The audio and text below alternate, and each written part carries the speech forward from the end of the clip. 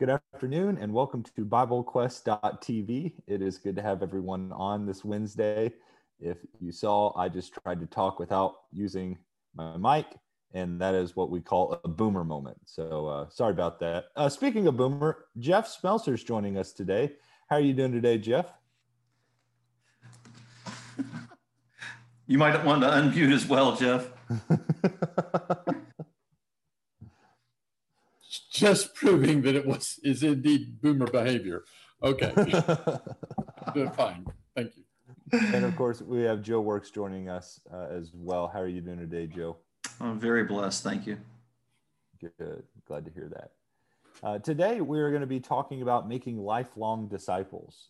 This might be some good principles for us to talk about as, number one, just all of us as we are disciples of Jesus Christ, as we think about some things that are helpful, that have been helpful to us over the years of our walk with Jesus, and also thinking about some things that weren't so helpful, some things that maybe made us stumble a little bit or didn't help us grow at the rate that we wanted to. And so I think this will be a valuable discussion for everyone involved today, whether you're listening or whether you're Jeff or Joe, because we all have experience with this. And so maybe you're a young Christian that's listening to this and you're trying to get some tips on how you can grow and become a lifelong disciple of Jesus. Or maybe you're someone that's been a Christian for decades now, and you can benefit from thinking about how to help a young Christian grow and fully commit their life to Jesus Christ. And so that's the purpose of the podcast today. Guys, we could all spend a little bit of time talking about our background and our walk with Christ. But if it's okay, just putting you all on the spot, can you all spend about 60 seconds, maybe 90 seconds, talking about what your experience with Christ was when you came to know the Lord and became a disciple? We'll start with you, Jeff. Well, I was fairly young. My parents were Christians. I had been raised so that I had never known a time that I didn't believe in God, that I didn't believe Jesus was the Son of God. But I got to a point where I was convicted of sin. I realized I had done wrong, and I knew I was young, and I knew that I would be viewed as young, and so it kind of took some determination just to make up my mind. I was gonna make it known I wanted to be baptized, and I wasn't going to be put off. So I was baptized into Christ. I remember that after I was baptized, I was confident that I could die at that moment and I would be with the Lord. And so I was very, very careful, just conscious for the next, I think it was about 3 weeks. I was just so careful to be sure I didn't do anything wrong. Like when you get a brand new car and you don't want to get any dings in the car or anything. And then I remember the occasion about 3 weeks after I'd been baptized. I remember an occasion, I won't go into the details, but I just said something that was very inappropriate to a fellow classmate. And it just, that sense of, oh no, there's that first dent, that first scrape, that first, oh. But the fact is, the Bible teaches that if we confess our sins, God is faithful and righteous to forgive us. In Christ, there's no condemnation. And so that's very comforting. And it's one of the things I've always tried to tell people when they're baptized into Christ. You want to live a holy life. You want to be careful. You don't want to mess up. But eventually, there'll become an occasion when you do something that's wrong. Just know that you can be as clean in the eyes of the Lord again as you were the moment you came up out of the waters of baptism. Amen. And it sounds like from a young age as well, one of the things your parents did a good job helping you understand is that this was a lifetime decision. Yeah. And I think sometimes a lot of people miss that. I don't think that's always explained early on in someone's walk with Christ, that this is a lifelong commitment. This is not just a 2 or 3 year commitment where you get super into Jesus and then you coast the rest of your life. Yep. But this is something that's going to be ongoing. And so it sounds like from a young age, even after you obeyed, you understood that you needed to get back up on the path and keep walking. That's exactly right. Excellent. No, that's exactly right. Yeah. Joe, if you don't mind, brother, filling us in on what your experience was. Yeah. So I would say that for many years, all through my teen years, I was sort of and me and my family, maybe just to be blunt, practicing atheist. there would be some talk about God occasionally, but really nothing serious, no devotion to the Lord, no real reading of his word or prayers beyond maybe some very special occasion sort of thing.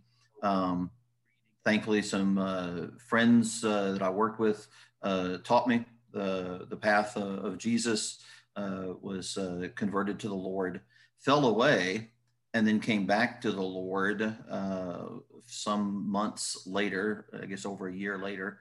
And very similar thoughts to what Jeff just stated, recognizing that no matter where you've been, the Lord wants you to come home. So whether you've been a David who was a good person, but royally, pun intended, messed up, or if you are a Manasseh who lived in great rejection of God, but then saw the consequences and the horror of your ways and turned back, the Lord wants all of his people. Yeah. Amen. Yeah, and I so appreciate you bringing up the struggles that come early on with Christianity and this the hesitancy when there is so much sin in your life when you're rebelling against God, but then the final giving it up to the Lord, surrendering, having that humble heart and giving it all over to God, because you realize the way I've been living my life, it's not working for me. Mm-hmm. So here's the thing. And for my experience, it was actually similar to Jeff's. I was raised in a godly home, knowing God, knowing Jesus as the Son of God. But I was convicted of sin at a young age and knew that I needed to have my sins forgiven and gave my life over to the Lord. And so the reason why I wanted to bring up our different backgrounds is to point out that we're still walking with Christ. We're still striving to make decisions so that we can live eternally with Jesus. But unfortunately, I don't think we always talk about it, that the scriptures are pretty clear that there are going to be people who sign up to be Christians, but they won't run the entire race. They won't make it the whole way. And there's a few passages that come to mind. Hebrews 13, as he talks about the Christian race fixing our eyes on Jesus to cross that finish line. I think about the parable of the sower, where the seed is sowed and then eventually the thorns rise up and they choke out the word from the person who just obeyed it. And what I want to do for the next 40 minutes or so that we're able to talk, the first thing I want to do is talk about maybe some helpful things for someone who is a new Christian, someone who's just obeyed the gospel of Jesus Christ. And the first way I like to put this is, let's just follow the early Christians' growth plan.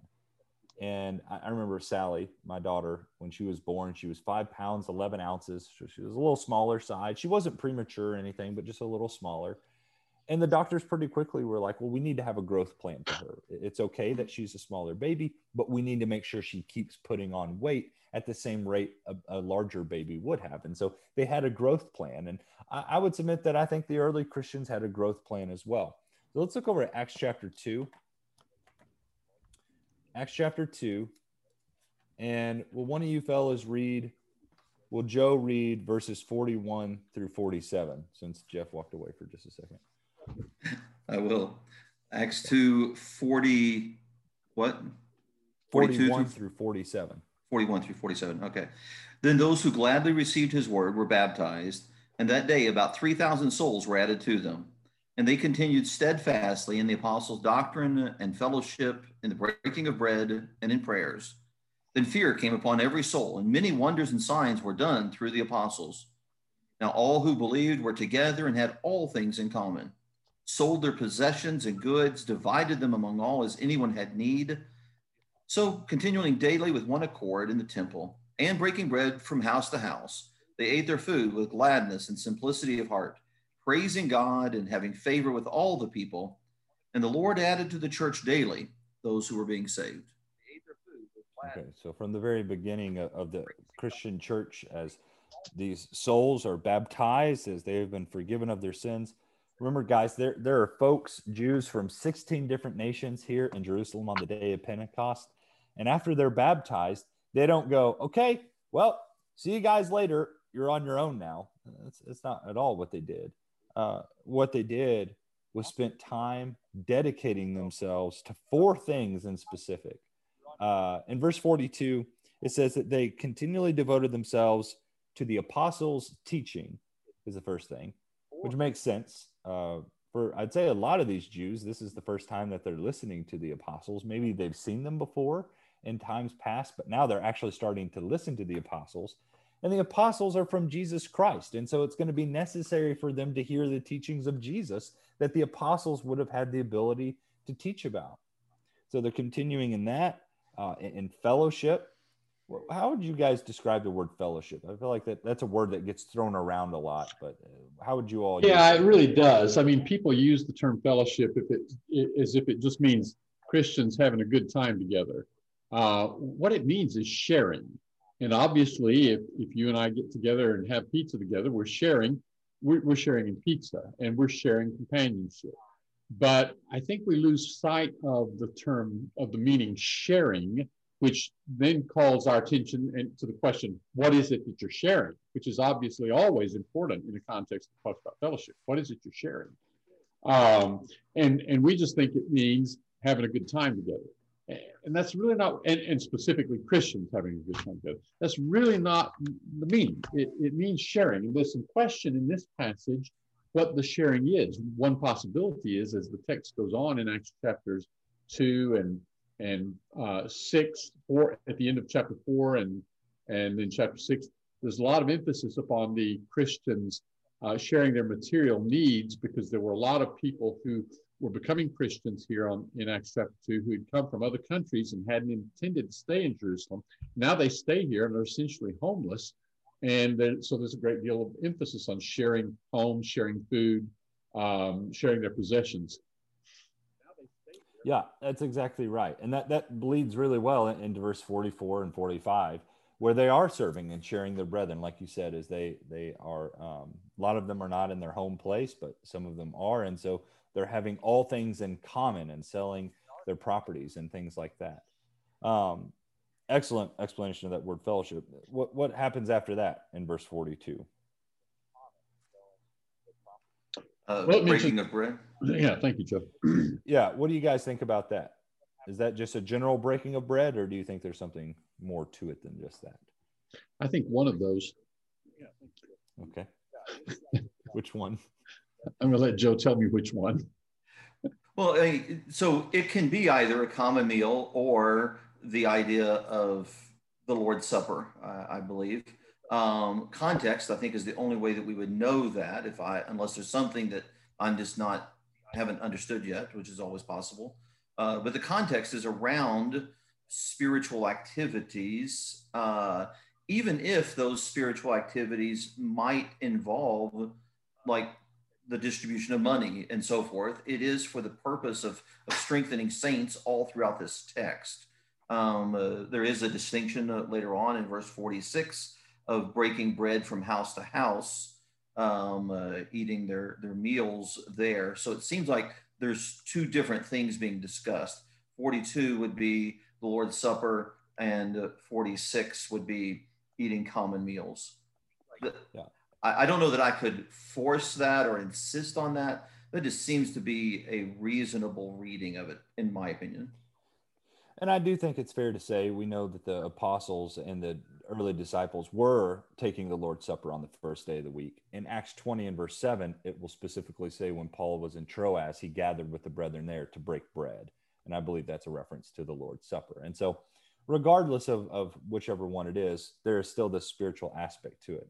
And then the last thing in verse 42 is prayer. They're obviously overwhelmed with thanksgiving and praise to God. And so they're praying to God about that. I would have loved to have heard what some of those first prayers of some of those people would have been as they are now Christians. But let me just boil that down again. The apostles' teaching, fellowship, breaking of bread or Lord's Supper maybe, prayer.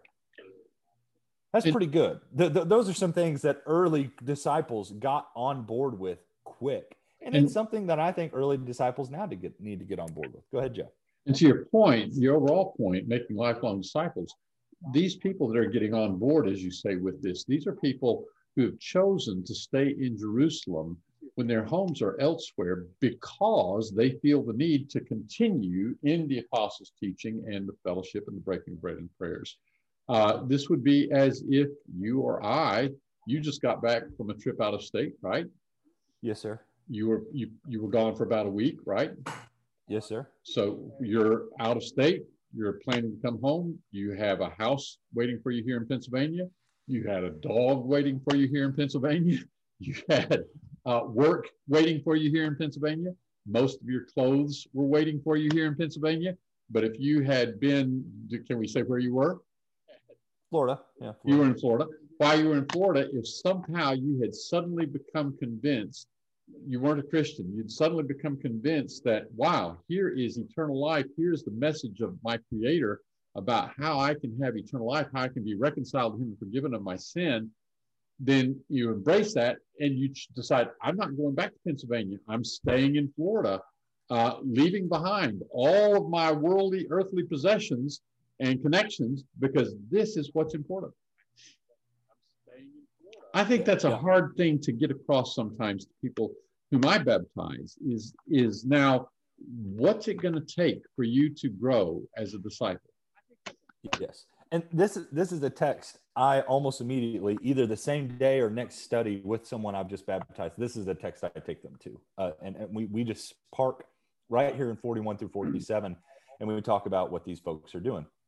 With that, in verse 44 and 45, these new brethren, they're not just sitting back, getting served. A lot of these brethren were serving. And I think that is one of the best things a new Christian can do to get involved early. They might not have the knowledge to just step in and to some degree lead a Bible study discussion or serve in a public worship somehow. And that's okay. That's totally fine. There are plenty of other ways to get involved quickly with the work in the kingdom of God. And one of those things is serving. You guys remember Peter's mother-in-law in Mark 1? You guys remember when Jesus came into her house and he healed her? Y'all remember what she did as soon as he healed her? Began serving them. She got up.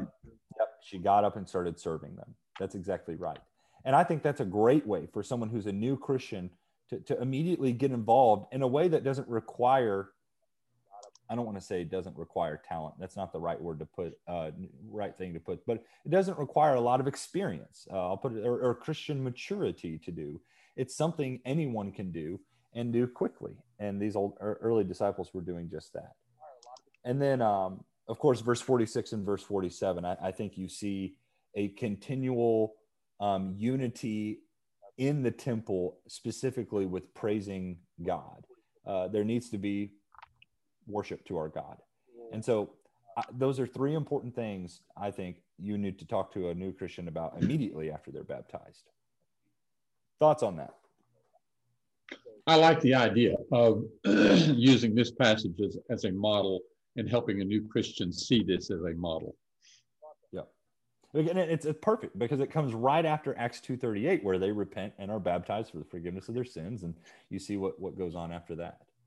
And, all right. And what's really neat is that as that being right here at the beginning of Acts, often we think the Acts of the Apostles.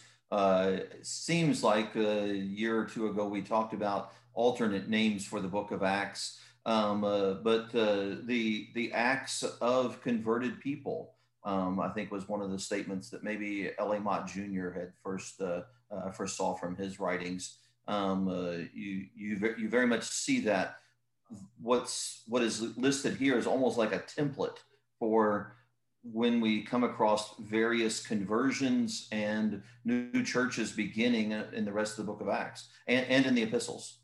Yes. Yeah, excellent point. I'll say this, guys. So we've kind of talked about what the early Christian, what the new Christian needs to be doing in order to be a lifelong disciple. Now I want to point out something in the book of Acts that we as the older brothers or sisters in Christ can do to help someone become a lifelong disciple. And it's be a Barnabas. Be a Barnabas. So in Acts chapter 4 is the first time we're introduced to this man. And Acts 4 and verse 36, It says, now Joseph, a Levite of Cyprian birth, who was also called Barnabas by the apostles, which translated means son of encouragement, and who owned a tract of land, sold it and brought the money and laid it at the apostles' feet. This is the first time we're introduced to this young man named Joseph, who was renamed Barnabas because he was such an encourager to people. And we learn that he was someone that was living the life of a disciple. He was walking with Christ. And I know that to be true because in Acts 4, it's obviously contrasting Barnabas with a couple of other folks in Acts chapter 5, Ananias and Sapphira, who obviously did not have good intentions in their giving like Barnabas did. And so Barnabas was a good disciple of Jesus Christ. And he's talked about again over in Acts chapter 9. And if you don't mind, Jeff, bring us up to speed what's happening in Acts 9, 26 and 27, and then read it for me. All right. So in Acts chapter 9, Saul has come to Damascus, and he has met Ananias. He's been baptized, and then he's gone about preaching. And of course, he's run into persecution from other Jews, whereas he was persecuting the believers amongst the Jews. Now he is with the believers. And so those whom he was allied with now see him as a turncoat. And so on the other hand, the disciples still hear of him as having been persecuting the believers. And so he's kind of in a no man's land in some environments, and that seems to be the case here. Chapter 9, verse 26. When he was come to Jerusalem, he tried to join himself to the disciples. And they were all afraid of him, not believing that he was a disciple. But Barnabas took him and brought him to the apostles and declared unto them how he had seen the Lord in the way, and that he had spoken to him, and how at Damascus he had preached boldly in the name of Jesus. So Barnabas steps in and vouches for Saul. He really is a believer now. And so then he in verse 28 was with them, going in and going out at Jerusalem, preaching boldly in the name of the Lord, and he spake and disputed against the Grecian Jews, but they were seeking to kill him.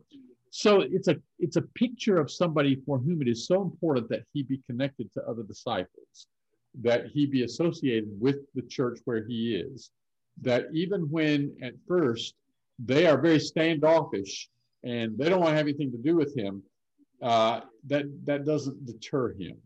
And I think that's a lesson for us. I think some of us, we walk into a congregation and we get a vibe that like maybe they don't see me as one of them, or maybe people are a little cool, or maybe somebody just didn't say hi to me. We get our feelings hurt. And well, that's it. I'm not going back there. Paul reacted much better. Yes. And I love, and in short, as we talk about being a Barnabas, what he did here is he took someone new under his wing. That's what Barnabas did. Yeah. I don't know how well he knew Saul. Obviously, he knew some about him, and he certainly knew about his life before he was a Christian. But Barnabas was willing to stick his neck out for Paul to help him, or Saul at this time, so he would feel connected with this local group and to sincerely want the gospel to spread by the work that Saul did.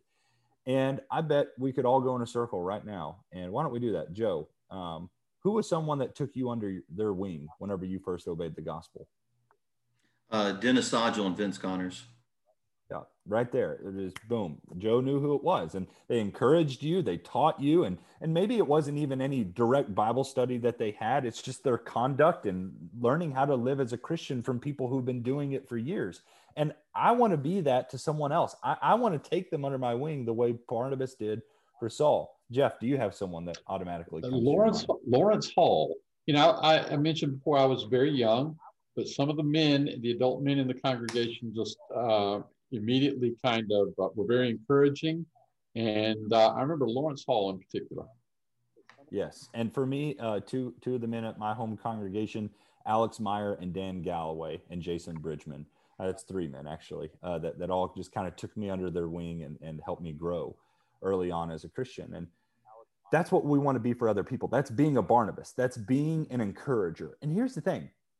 You think it'd be tempting to kind of get jealous of Saul's ability to just get out there and teach as quickly as he did?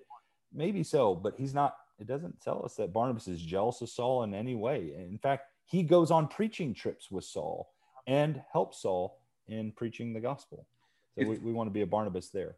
If I might make another application, certainly this is All right. not the scenario with Saul and Barnabas, but I think it's at least the first cousin. When I became a Christian, I lived in the world pretty seriously, adopted the world's language, the world's culture, the world's clothing, several things along that line. I become a Christian. I knew how to go to a bar and mingle with people and talk with people. When I became a Christian, I was quite intimidated about going and talking to other Christians. People have a hard time imagining me being bashful now, but I actually used to drive an hour to gospel meetings by myself, sit in the parking lot until after they began, and then I would come in, sit on the back row, and then leave during the closing prayer. I wanted to learn, I wanted to study, I knew I needed to grow, but I was intimidated. All of these people were perfect. Their lives were, they just had everything together, and they didn't have the struggles that I had. And I was so scared of actually talking to people that I would avoid Christians often. And we need to be aware that there are people who erroneously view us as being all together and having it all together. And thinking that we've got it all figured out and so forth. And we need to be really clear that, listen, we're on this path together. And so let's walk hand in hand. To me, that's one way that we can practically be a Barnabas today. Yeah, that's really important. I've seen so many times people become Christians, and in their minds, everybody in this congregation, where they're going to start worshiping with this congregation, everybody there has been a Christian forever. That's the way they look at it. These are people who've got it all together. They're righteous, they're holy. And this person who's just become a Christian doesn't see him or herself as in the same category.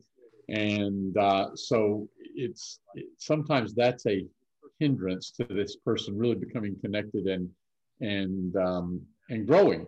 And so I think that's very useful for those of us who've been maybe Christians for some years to say, look, I was where you are, and I'm still in need of the same grace of God that you have now embraced. And that's really a good lead into the next half of what I want to do with the webcast today, and talk about things that might be hurtful as we're trying to develop someone who's just obeyed the gospel and try to help them become a lifelong disciple. And I know maybe all three of us can contribute to this on one end or the other end of it, but one of the most hurtful things we can do for people is to overwhelm them with unreasonable expectations as they have just obeyed the gospel of Jesus Christ. And I'll explain what I mean by that as we kind of go here. You guys might remember in 1 Peter chapter 2 in verse 2, Peter uses a really cool analogy there that I just want to borrow for the sake of this point, where he talks about us being like newborn babies long for the pure milk of the word. And I just want to think about that idea of a babe in Christ, so someone who is just a baby in Jesus Christ. And just ask the question, what do babies or toddlers want or do? Well, number one, toddlers, or babies rather, they want milk, right? That's all they want. My daughter is now onto solid food pretty much exclusively. But I remember those first several months of her life where that's all she wanted. It was like we couldn't feed her enough milk because that's all she really wanted. And as we think about studying with someone who's a new Christian, I do think that's a helpful thing to think through, that there are things that are what I will call milk studies, and then there are things that are steak studies. And one of the worst things you can do is to give a baby steak before they're ready for it. And so you guys have been preaching for a long time. Jeff, you've been doing it probably 40 years, 30, I don't know. I almost said 50. 50 sounded like too much. No, it's over 40. Okay. And Joe, I know you've been doing it for probably 30. Something like that, yeah.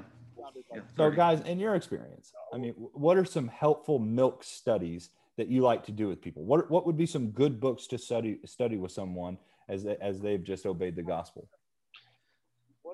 One of the gospels, the book of Mark, or any of them really, Matthew, Mark, Luke, or John, if we're wanting them to become Christians and not Church of Christers, then I think we need to emphasize the life of Christ. We don't ignore church, we don't ignore commandments and so forth, but we want them to be molded into the image of Jesus. And so we want them to see Jesus as clearly as possible. And, Yes. and of course, Jesus is revealed to us in the scriptures. And so one of the things that is important is to help somebody become capable of learning for themselves directly from the Word of God. So this is something I've often done with somebody before he or she is baptized. But sometimes when somebody's baptized quickly, it's very important to do this afterwards.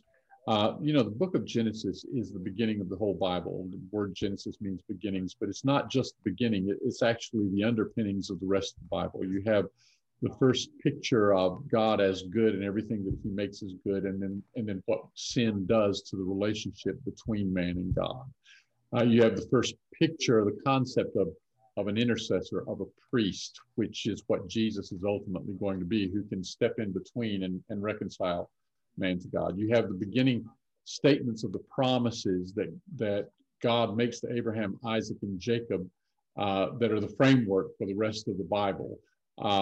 You have so much there in the book of Genesis that is just the very concept of justification by faith. In the book of Romans, where does Paul go to illustrate justification by faith? He goes back to Abraham in the book of Genesis. When you look at the concept of children who are children by God's say-so, not by lineage, not by, well, my parents were, my grandparents were, so forth. It's in Galatians that Paul goes back to the book of Genesis to talk about how we are like Isaac, children by God's promise, by God's say-so. So I think it's always very valuable, either when somebody is first learning the gospel before they're baptized into Christ, or once they've been baptized into Christ, is to get Genesis nailed down for them and how it is the underpinnings of everything else in the Bible. I talk about the gospel in the book of Genesis. Yes, I completely agree. Helping them see the big picture of the Bible as they've just obeyed the gospel, helping them understand how all these things from the Old Testament were the lead up to all that, I think is so imperative. And likely a lot more light bulbs will come on for them as you do that with them. I've asked this to a group of other Bible teachers, and one of them suggested he pretty quickly will go over selected Proverbs with different people, because there's a whole new system of living as you become a Christian, as you're trying to walk with God. And the Proverbs address different principles and different attitudes we need to have in all categories of life that are really cool. So I thought that was cool for what it's worth. And they're pretty easy to understand. And so they are often going to be that milk category. Yes. And I know a lot of new brethren who get overwhelmed because they're involved in so many new Bible studies as a result of becoming a Christian. And so sometimes offering them something that is a little more bite-sized and easy to digest, it's helpful to them. But yeah, that's exactly right. And we could spend some time talking about what some stake studies would be. I think there are certain books of the Bible that are good books to read, but it might not be the first thing I talk with them about whenever I have just baptized them. Or maybe there are some topics that I'm just not going to discuss with them unless they, of course, ask about it, until maybe they have a little bit more milk in their system being a new Christian. And so I think this is a helpful exercise for us to think about with new Christians. Along with that, though, as we were asking this question, what do babies or toddlers do? Guys, my baby is now transitioned into that toddler phase a good bit. So she's eating T-bones now? Not quite yet, but she's eating meat. But the other thing she's been doing lately, as her vocabulary has been expanding and as she can learn to kind of say new words, everything she points to. What's that? What's that? What's that? She asks a lot of questions. Yeah. And the more her vocabulary will expand, of course, you all both have a quiver full of children. Think about your kids when they were that age. It's like every day they have 100 questions asking you, what's this? What's that? What does that mean? And sometimes that can get a little, I don't want to say annoying, but a little like, okay, you've already asked 10 questions today, but I'll just keep asking, or I'll keep answering it to the best of my ability. And the same is going to be true with someone who's a new Christian. They're going to be asking a lot of questions as they are coming across things for the first time. And what would be really hurtful in that situation is to belittle them whenever they ask questions about something we consider to be obvious or something that they should already know. You could actually be doing harm. You could be discouraging them in the way you respond to them. And Joe, I think you actually have a good story. I'm going to put you on the spot again, but I remember you telling a story about a meeting you had went to, and if I'm telling the story wrong, you interrupt me, but the preacher said something about, well, we all know the story of Jonah. And I believe you didn't listen to another word that man said. You just stopped and started reading the book of Jonah for the rest of his lesson, correct? Yeah, that's exactly right. He began partway early on in his lesson. He said something about like, that's like in the story of Jonah, but we all know that, so let's move on. And I panicked. I was like, wait, he just said we all know that. Everybody in this room knows the story of Jonah, but Joe works. I need to learn that. I mean, that's really like it just gave me this sense of urgency. And so I went to my table of contents. I found what page Jonah was on and turned there and just read those 4 chapters and just kept trying to figure out what that was about. And yeah, I have no idea what he preached on. But I did learn the preaching of Jonah. Yeah. And that's good. I think that's such a good thing. I think you did the right thing. But I'll tell you, I think we all sometimes do that as Christians. We sometimes assume too much about what something, about what someone knows, and that can actually be harmful and somewhat discouraging to someone that's new to the faith. So I hope that makes sense. I'll also say the other thing we want to do when a new Christian is asking a lot of questions, we want to take them back to Scripture. This kind of goes back to something that Jeff said earlier on them getting them to the milk. We want them to realize that they don't have to depend on us to answer all of their questions. That's what the Word is for. And so if we're always bringing them back to the Word as we're answering their different questions, what we're doing is instilling in them a good attitude for the rest of their walk with Christ, what the expectation should be when they do have a question or when someone else comes to them with some Bible teaching. And so that's what we always want to do when someone's asking us questions. Don't just shoot off the cuff, take some time to be patient with them as you answer their different questions. Any other thoughts or comments on that, guys? And then we'll talk about a couple other things here. Well, those are helpful. I'll tell you all one other thing that I think is just super unhelpful to someone who's striving to be a lifelong disciple is when they see disunity in the local church. We all who have put on Christ in baptism wear the name Christian. That is what unites us. That is what is supposed to bring us all together. And I have seen it in new Christians where they become super discouraged when they learn that the local church that they're now worshiping with actually has a lot of disunity in it. They think they're coming into this group of people who are loving and who are connected and united and who are uniting themselves around Christ. But then they learn, actually, this group of people don't like each other. They have a lot of problems, a lot of divisions within the group. And what that really does is discourages them from wanting to grow, to get to know other people. I think it becomes a distraction to their growth. So this is one of the reasons it's so important that when we're teaching someone, we are converting that person to Christ, not to us. We're converting this person to Christ, not to this congregation. The fact is, some years ago it dawned on me,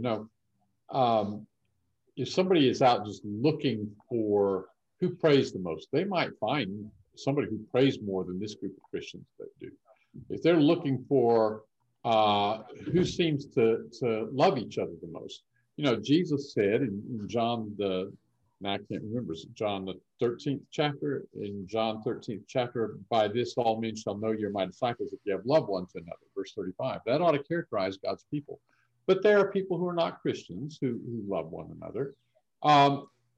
People are imperfect. God's people are imperfect people. We can't say you need to be a part of this congregation because we're better than everybody else. That's not the message. You need to become part of Christ because Christ died for your sins. Amen. And he can make you righteous in God's eyes. And if we can make it clear to somebody who's becoming a Christian, you are entering into a relationship with your Creator through Jesus Christ. And part of that relationship involves a responsibility to your brethren, but your brethren are not the standard. Christ is. Then I think to some degree we can inoculate them against the disappointments that inevitably you're going to see in people. Yeah, no, that's exactly right. And that the last one I had on this was when they see hypocrisy in the local church, that could potentially be harmful to them and their growth. But if we have pointed them to Jesus as their Lord and not some system or some local church or local club, then their dedication is to him. And no matter what happens in that local group of people, it doesn't matter. That their relationship is tied to Jesus Christ. They're going to be fine. And so I completely agree. But that does not mean, however, we're just like, well, the local church is what it is, whatever. People are going to act the way that they act. No, we still want to do our best to be living our lives right before Christ so that we can then be an encouragement to those new Christians as well. I just think about how incredibly discouraging it would be to be a new Christian and to surround yourself with all these people and then find out that none of them are actually living it. That'd be really hard if you were involved with a local church like that. And so we need to practice what we preach. Think about what Paul said in 1 Corinthians 5, a little leaven leavens the whole lump of dough. As a local church, if we're living in sin, we might be tempting that new brother or sister in Christ to come back into the world and come back into the dark world that they were just saved from. And so we definitely want to do our best to avoid that. Y'all got anything else you want to add on that? Nope. No, great things to think through on both sides for a new convert and for those of us that have responsibilities toward them. Hopefully everyone can benefit from the consideration of the passages that we looked at this afternoon. Yeah, I hope so. And if you are someone that's a new Christian and you're looking for more opportunities to study or whatever have you, this is a recurring webcast. If you're listening or someone has sent this to you, this is on Apple Podcasts and Spotify and other places as well. You can just look at BibleQuest.tv. But I'll also plug another podcast I'm on that is for someone who is a new Christian or is new to Christianity, called HBG Bible Talks. We have 5 seasons out where we just walk through different books of the Bible in a really simple and easy way. So feel free to check those out on any major podcast as well. Well, guys, we're a little bit early. Do you all have any closing comments you want to make before we wrap up today? Just to underscore the original point, the overarching point was when you become a Christian, you're becoming a new person. You were dead in your sins. You're now alive in Christ. You begin a new life. There's that expression, born again. It's a new beginning. It's a new birth. It's a new life. And so what that means is everything's got to be open to change. Everything's on the table, and it is a lifelong commitment that you're making. So what that means is everything's got to be open to change. Did I lose you? And it is a lifelong. Are you there? Cut out for just a second. Oh, okay. Am I back? Yeah, you're back. I heard everything you said. I was listening to you, Jeff. All right. Thank you, Joe. Well, what an awkward way to wrap up. But looks like we're going to be done for today. Sorry, everyone, about that. I guess I cut out for a second or something. That was weird. All right, but we will be back on next Wednesday at 3:00. Thank you so much for listening.